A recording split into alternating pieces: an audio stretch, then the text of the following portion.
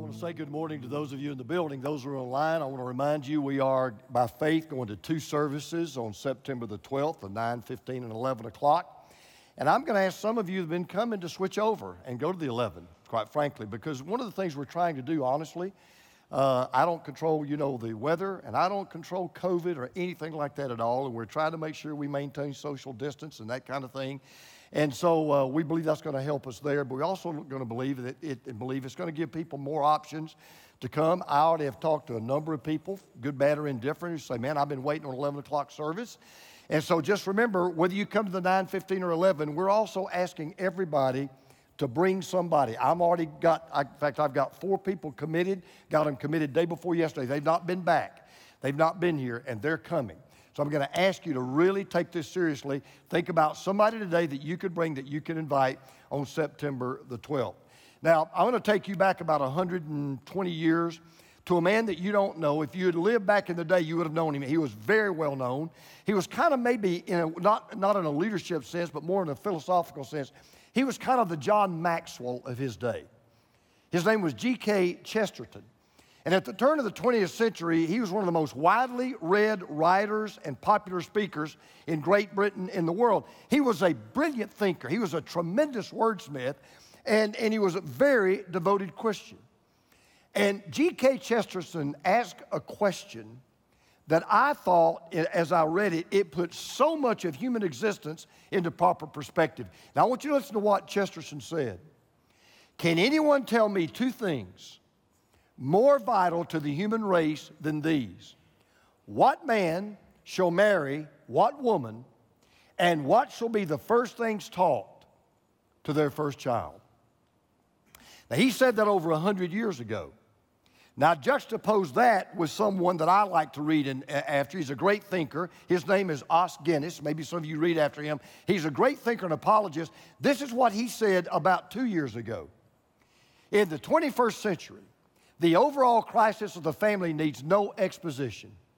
From permissiveness of the hookup culture to the pill that separates sexual pleasure and procreation, to no-fault divorce, to abortion on demand, to alternative forms of marriage, to assisted suicide, to the collapse of the family dining table, and to all the sex education materials for students in public schools. All these recent trends have joined forces to undermine the Jewish and Christian view of the family as the bedrock nurturing and transmitting the institution of civilization. Now, that may sound like Debbie Downer, but it's true. In my lifetime, I have never seen brick by brick by brick by brick the dismantling of the family like I've seen it in the last 10 to 15 to 20 years. And I believe there's a correlation between what's going on in our country and our culture today and what's going on in our homes and our families. I'll never waver from the belief that strong marriages and stable families are a nation's greatest asset. Family is so important to God. This is how important it is. He says, you know what? You're going to spend eternity in a family called the family of God. That's how important the family is to God. And I believe the church is where God's family has a family reunion. It's where we get together as a family. We fellowship as a family. We worship as a family. We grow as a family. We experience God as a family. When we were worshiping that great song a moment ago, and I was listening to you sing, I told Teresa, I said, you can't get this by yourself. You can't get this in your study. You can't get this at home. You can't get this lying in your bed on Sunday morning. There's something about coming together as a family. And I believe that my house and your house ought to make God's house a top priority. I'm going to say that again until I get an amen. I believe that my house and your house ought to make God's house a top priority. Now, that will not happen unless this. Listen to what I'm about to say. Your house will not make God's house a top priority until your house makes the God of that house your top priority. Your house will not make God's house a top priority until your house makes the God of that house your top priority. See, there's more at stake here than just showing up at a building on Sunday. If you think all we're trying to do is just to get your rear end in a seat on Sunday morning, you don't get what we're talking about. There's a lot more at stake than you just walking in here and just showing up.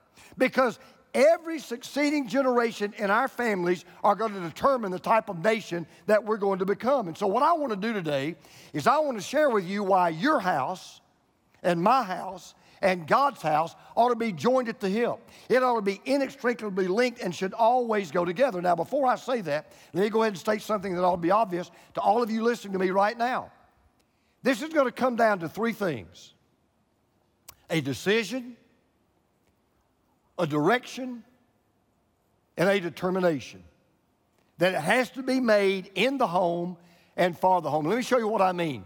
If you want to go to God's Word right now with me, I want you to turn to the Old Testament, go to Genesis, and just start turning right, and you'll run into a book called Joshua. Genesis, Exodus, Leviticus, Numbers, Deuteronomy, Joshua. It's book number 6 in the Bible. I want you to turn to Joshua chapter 24.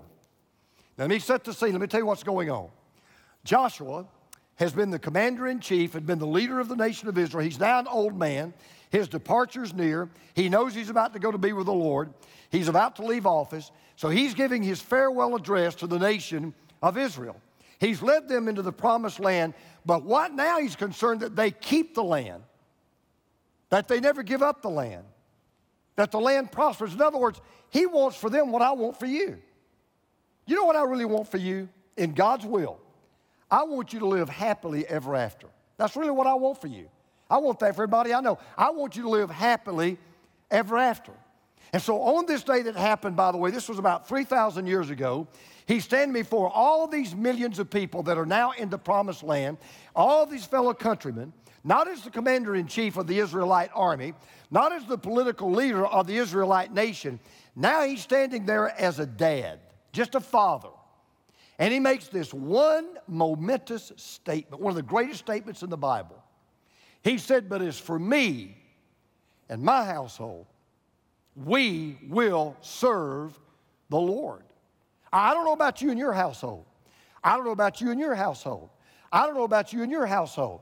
I don't know about you and your household. But as for me and my household, we will serve the Lord. Now, I want you to stop for a moment and just think with me. Can you imagine what might happen in America if every family today made that decision? Can you just imagine what would happen? Do you think the crime rate would go down? Do you think that we might need fewer laws and fewer jails? Do you think our marriages might be stronger? Do you think the divorce rate would diminish? Do you think there'd be less child abuse? Joshua shares with his people that he's going to lead his family to do 3 things. And I'm going to encourage every family to take this same direction, make this same decision, and have this same determination for your family. My house, God's house. What does that mean? Number 1, it means you lead your family to fear the one God. You make up your mind, I'm going to lead my family to fear the one God. Now, Joshua begins by saying this. Joshua 24, verse 14. Now, fear the Lord and serve him with all faithfulness. Now, let me just ask a question. You don't have to answer it. When is the last time you parents sat down with your kids and said, fear the Lord? I mean, here in the 21st century, to be honest with you, that not only seems strange. There are some people who say, well, that's just wrong. The God that I worship, the God that I want to serve, I don't want to fear him. In fact, here's where the average person is. I don't want a God to be feared. I want a God that can be used. I don't want a God that can be feared. I want a God that can be manipulated. I don't want a God that can be feared. I want a God that, if anything, fears me. It is not a God who's concerned about his holiness. He's a God that's concerned about my happiness. And I'm just going to contend today, I believe our nation and our world is expending tremendous effort to get over the fear of God and stay over the fear of God. Martin Luther said there are 2 kinds of fear. Let me make sure you understand what I'm talking about. He said there are 2 kinds of fear. There's a fleshly fear and there's a family fear. He said a fleshly fear is a fear that, say, a prisoner would have of an execution.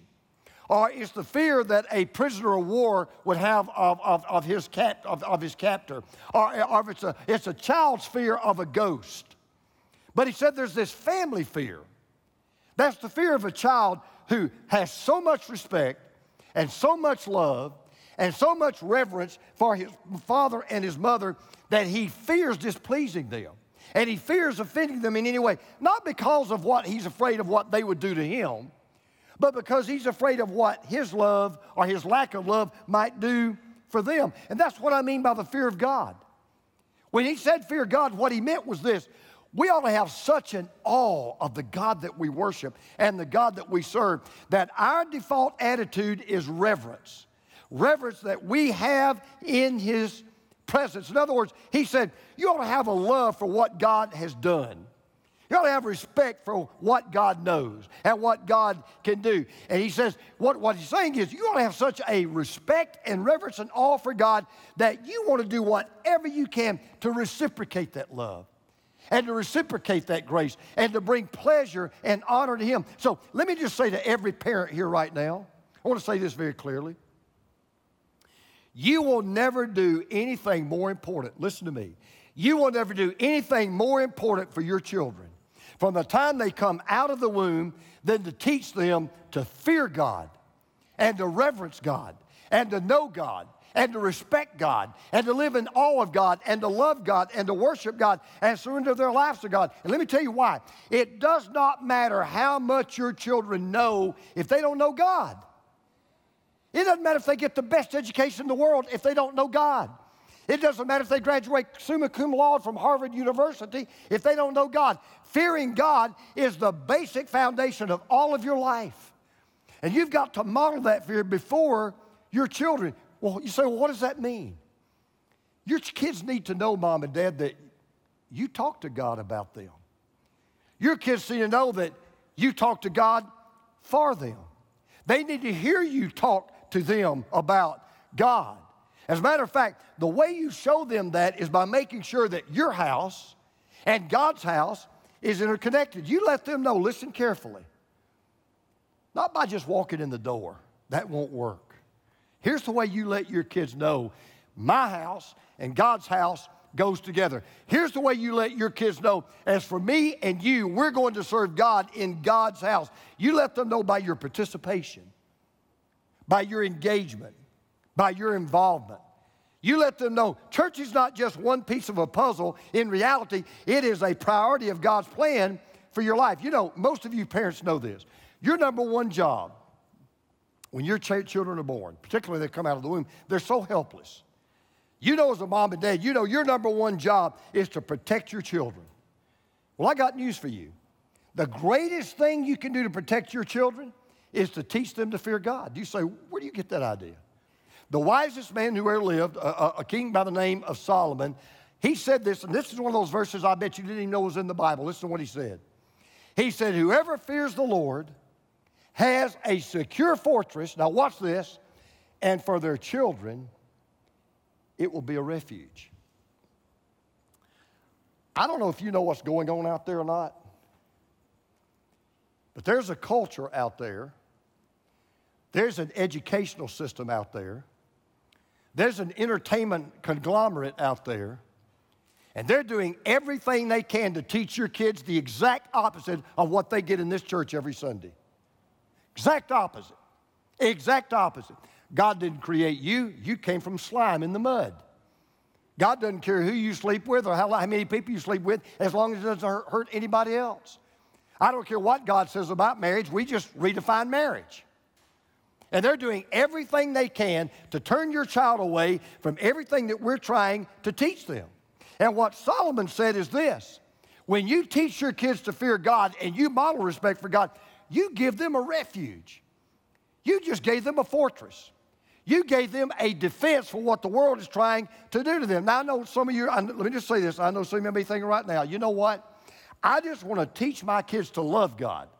I just don't want to teach my kids to fear God. So I want you to understand now, this is so important. There is no contradiction between love and fear. People who fear God the most love God the best. People who fear God the most love God the best. Now, to be clear, the God that Joshua says we're to fear, yeah, He is a God of grace, and He's a God of love, and He is a God of mercy. He is a God of compassion. But the great pastor and theologian A.W. Tozer said it best.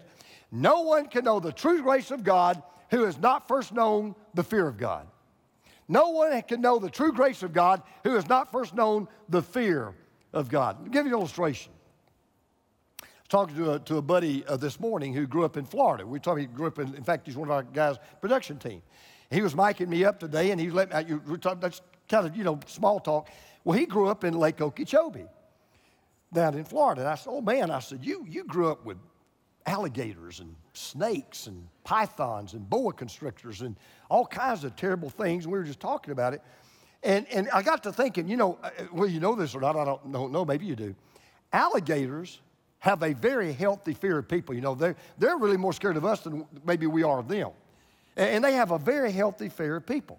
You will rarely see an alligator jump out of the water and run after a human being. I mean, you just don't see that happen. However, there's one thing that everybody knows, and you'll know, let's see how well you know it. There's one thing you never do with an alligator. What is that? You never feed the alligator. Never, ever feed the alligator. Why is that? Because when you start feeding an alligator, you know what they lose? They lose that fear.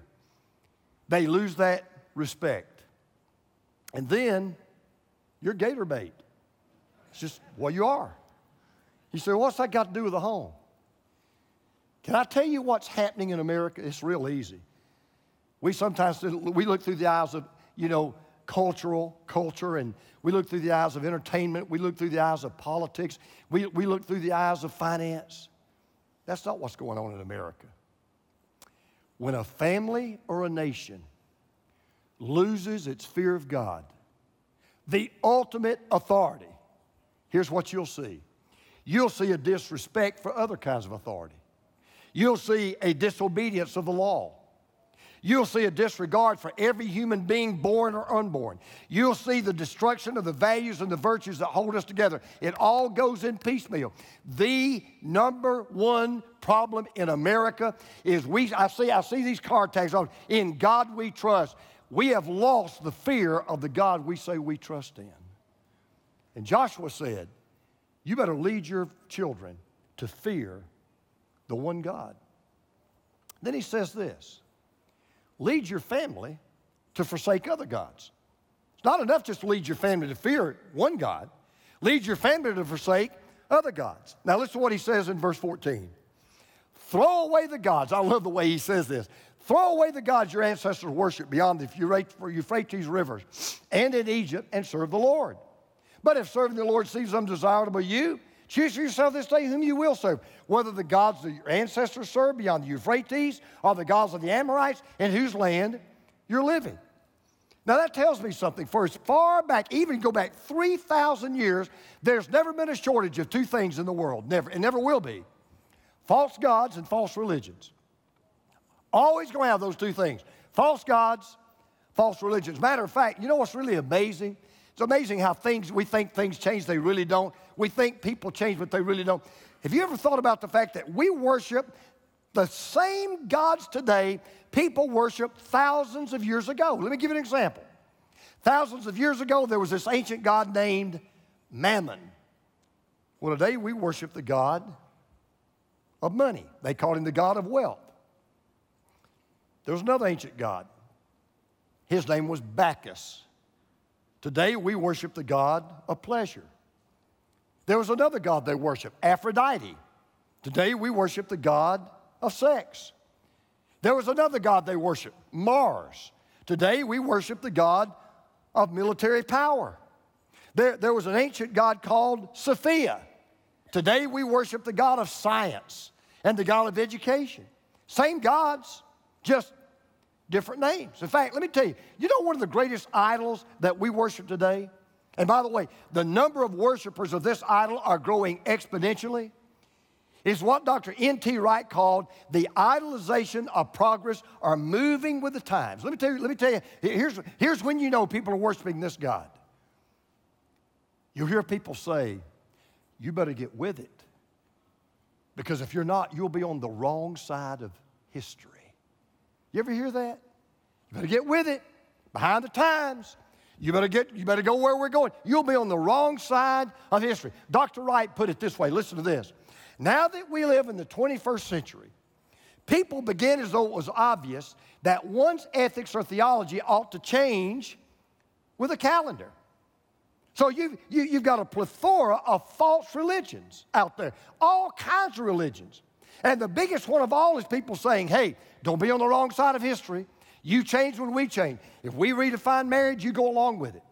You go along with everything that Hollywood says and everything that the polls say and everything the culture says. You go along with them. And the truth of the matter is this, and this is the hard thing people hate to hear.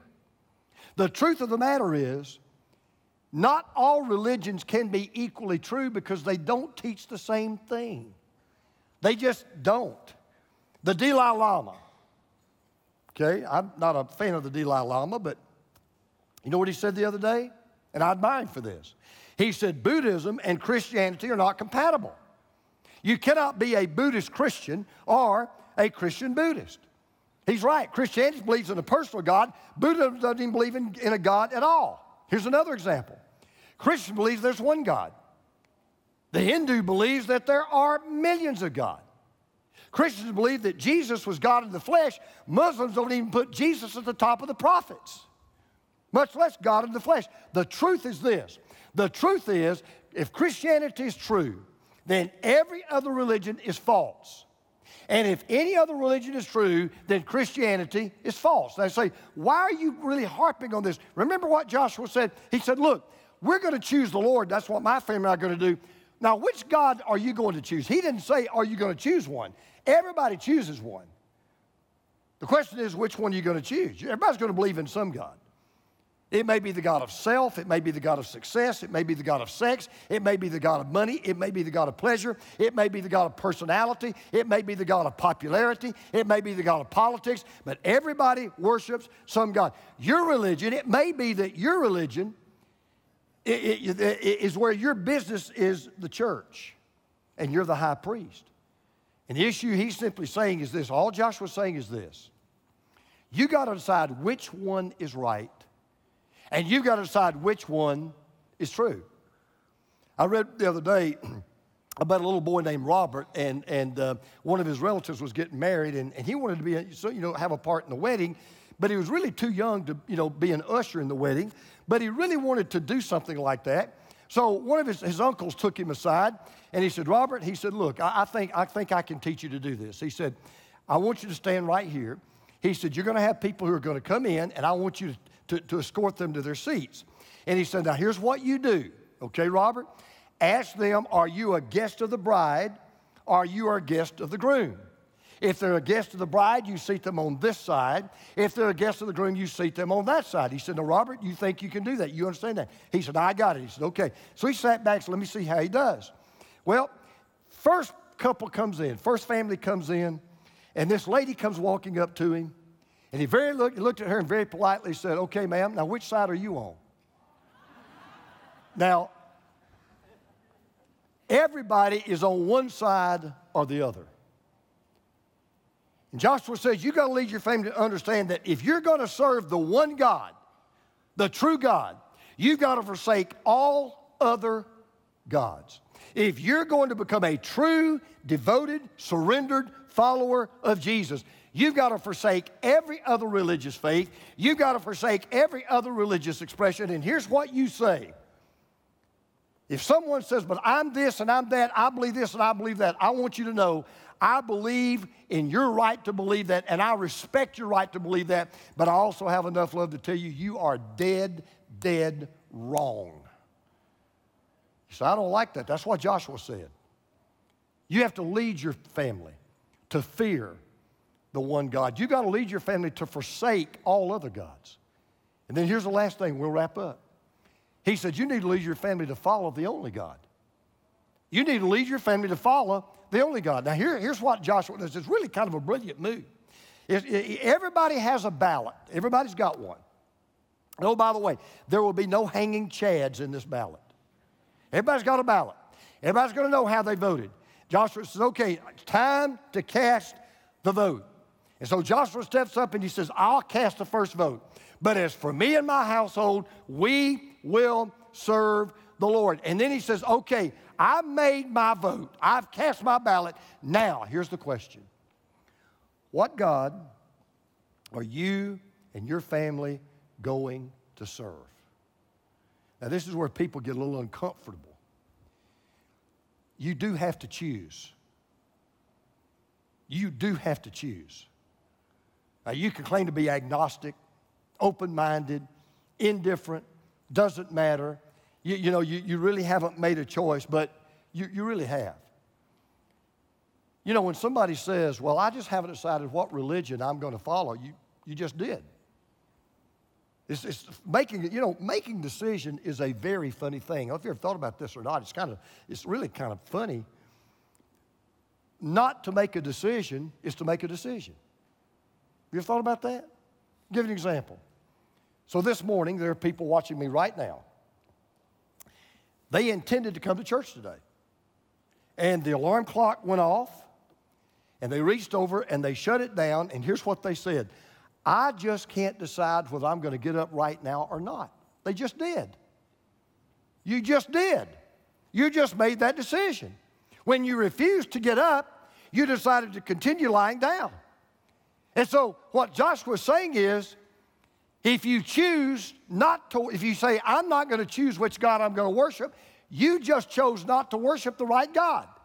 When you don't make a decision, you make a decision. Now, I was at Georgia State University this past week, and I go do this once a year. And I went down, and I was answering questions. There were about 30 students down there, and they asked me questions, all kinds. They're really great questions. They asked me questions.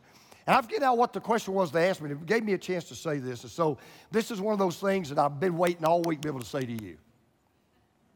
So I want you to really draw up close and listen. Because this is full disclosure. I'm not hiding anything. I'm not putting anything under the carpet. I am telling you the truth. I'm telling all these kids right here on this front row down here. You teenagers here, all you kids in high school and college, I want you to hear me carefully. If you choose to follow the Lord, I mean to be a fully sold out, committed, whatever it costs, follower of Jesus Christ, you are going to catch holy hell from this world. The days of everybody slapping you on the back and saying, aren't you nice, those days are gone. If you make up your mind that you're going to say, if this book teaches it, that's what I'm standing for, you're not going to win the most popular person in your class award. You're not going to be popular with some of your teachers and your professors. You're going to be called homophobic. You're going to be called bigoted. You're going to be called intolerant. You're going to be called unloving. You're going to be called uncompassionate. If you choose to follow the Lord, you're going to be the minority in your community, in your neighborhood, in your city, in your state, in your nation, and in the world. And what Joshua was saying, in effect, was this. If I have to stand alone, I'm going to stand alone. If it's just me and my household and nobody else, we are going to serve the Lord. And I believe more and more with every passing day, those of us who are really followers of Jesus, who believe in the Word of God, who believe that what is right, even if everybody's against it, and wrong is wrong, even if everyone is for it, we are going to have to prepare our kids to stand alone because the peer pressure is going to be unbelievable. And that's why I keep warning you and I keep telling you and I hope you hear me. In the next year, I will be preaching some things and some of you will not be back. Because whether you like it or not, you have sold out and gone to the other side. And I'm not trying to be arrogant. I'm not trying to be mean. I'm not trying to be unkind. At my age and stage of life, I have nothing to prove to anybody. And I don't need this job.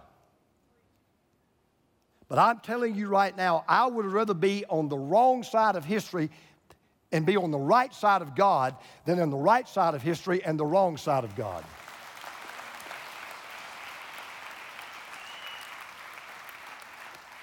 And listen, you say, but Pastor, it's hard to stand alone. You better believe it's hard to stand alone. But let me tell you, here's the good news. Talking about great company, Noah had to stand alone with an ark. David had to stand alone before a giant. Daniel had to stand alone before a den of lions. Paul had to stand alone before Julius Caesar. Jesus had to stand alone while hanging on a cross. But that's all right. I want to make sure I'm on the right side of God. Now, having said all that, we'll wrap up. You know, there's so many ways you can lead your children, your family to serve the Lord. So, for example, when you go to church, you know what you're telling your kids? When you go to church, you may not realize this. You know what you're saying to your kids every Sunday when you come and you participate, you engage? You're saying to your kids, hey, kids, church is a big deal. Sunday's a big deal. Being in God's house is important. When you read the Bible, when your kids catch you reading the Bible, you know what you're telling them? This is important. This is how I want to live my life. When you pray with them, you're teaching them fellowship with God is important. When you support God's work financially, you're teaching them, hey, giving to God is important. When you live a life that's consistent with what you say you believe, you're teaching them holiness is important. Now, you notice something. So you parents get ready. You notice that Joshua's kids didn't have a choice?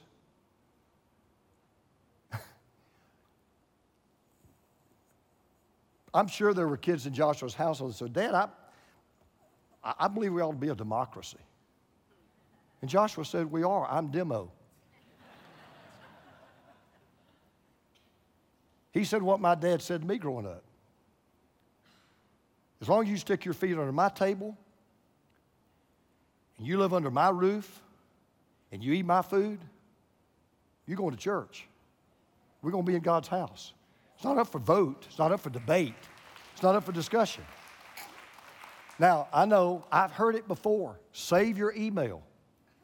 I've heard it. Oh, if I do that, I'll turn my kids against the church. And by the way, I've had people try to say, you know why I don't go to church, Pastor? Well, no, because my mom and dad, they made me go to church. I love it when people say that. I say, can I ask you a question? Do you take a shower? Well, yeah. Did your mom and dad ever make you take a bath? Or did you graduate from high school? Yeah. Did your kids, your pastor make you go to school? Do you try to treat other people nice? Well, yeah. Well, did your parents teach you to be civil and nice? Let me tell you something. I want you to hear me clearly. Anytime anybody tells you they don't go to church because their parents made them go to church, you call hogwash on that.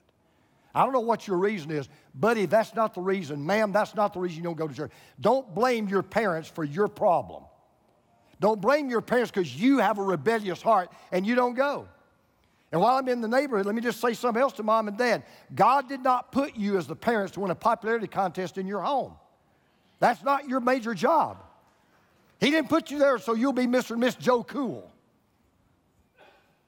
He put you there to lead your kids, to say this is what we're going to do, to make one decision, to lead your children to worship the Lord and serve the Lord. There was a man, you may have, if you know anything about English literature, he's an English poet. His name was Samuel Coleridge. And there was a man that was arguing with Samuel Coleridge about whether or not parents ought to lead their children to go to church and worship God. And here's what this man said to Samuel Coleridge. He said, you know, I'm quoting, he said, I just don't think parents ought to indoctrinate their children with religion. Instead, they ought to give their children the freedom to make their own choices. Coleridge didn't say a word. He said to his neighbor, he said, can you come out to my backyard? I want to show you something. So he went out to his backyard. He said, what are we going to see? I want to show you my garden. So when they went out there and the man stopped and he looked and he said, that's not a garden. That's just a bunch of overgrown weeds. And Coleridge said, well, it used to be a garden. But you know, I gave it the freedom to become whatever it wanted to choose to be without any interference from me. So here's the deal. Maybe your kids will grow up and they'll quit going to church. It better not be because you didn't lead them to go to church. Your kids may grow up to do all kinds of things, but it better not be because they saw you doing those things. So I just want you to remember this, and we're done. You are in a long line. If you're a mom and dad, you're in a long line. And you're not just influencing your kids. You're influencing their kids and their kids and their kids. And you're influencing future generations that you will never see. And you will never have a greater calling in life, a greater accomplishment in life, a greater goal in life, a greater result in your life than to see that as far as you and your house are concerned, you know the right God, you love the right God, you serve the right God, you obey the right God, and you spend eternity with the right God. So I hope that you'll say with me today, my house, God's house, now and forever.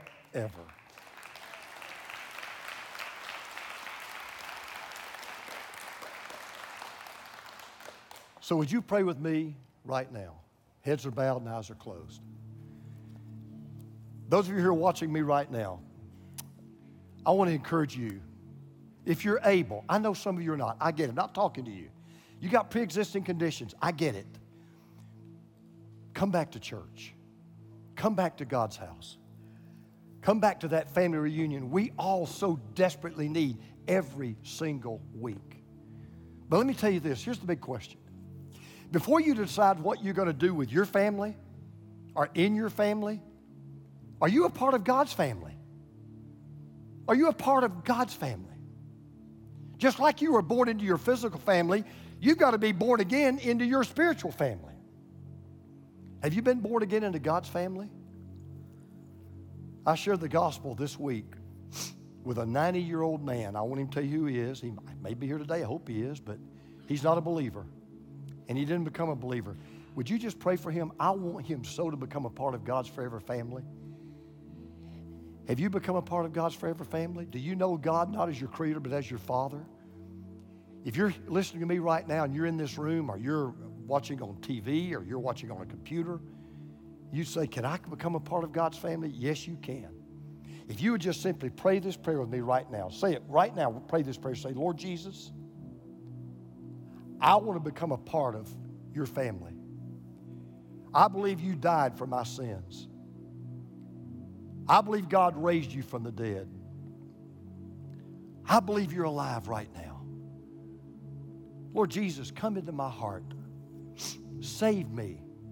Forgive me of all of my sins. I repent.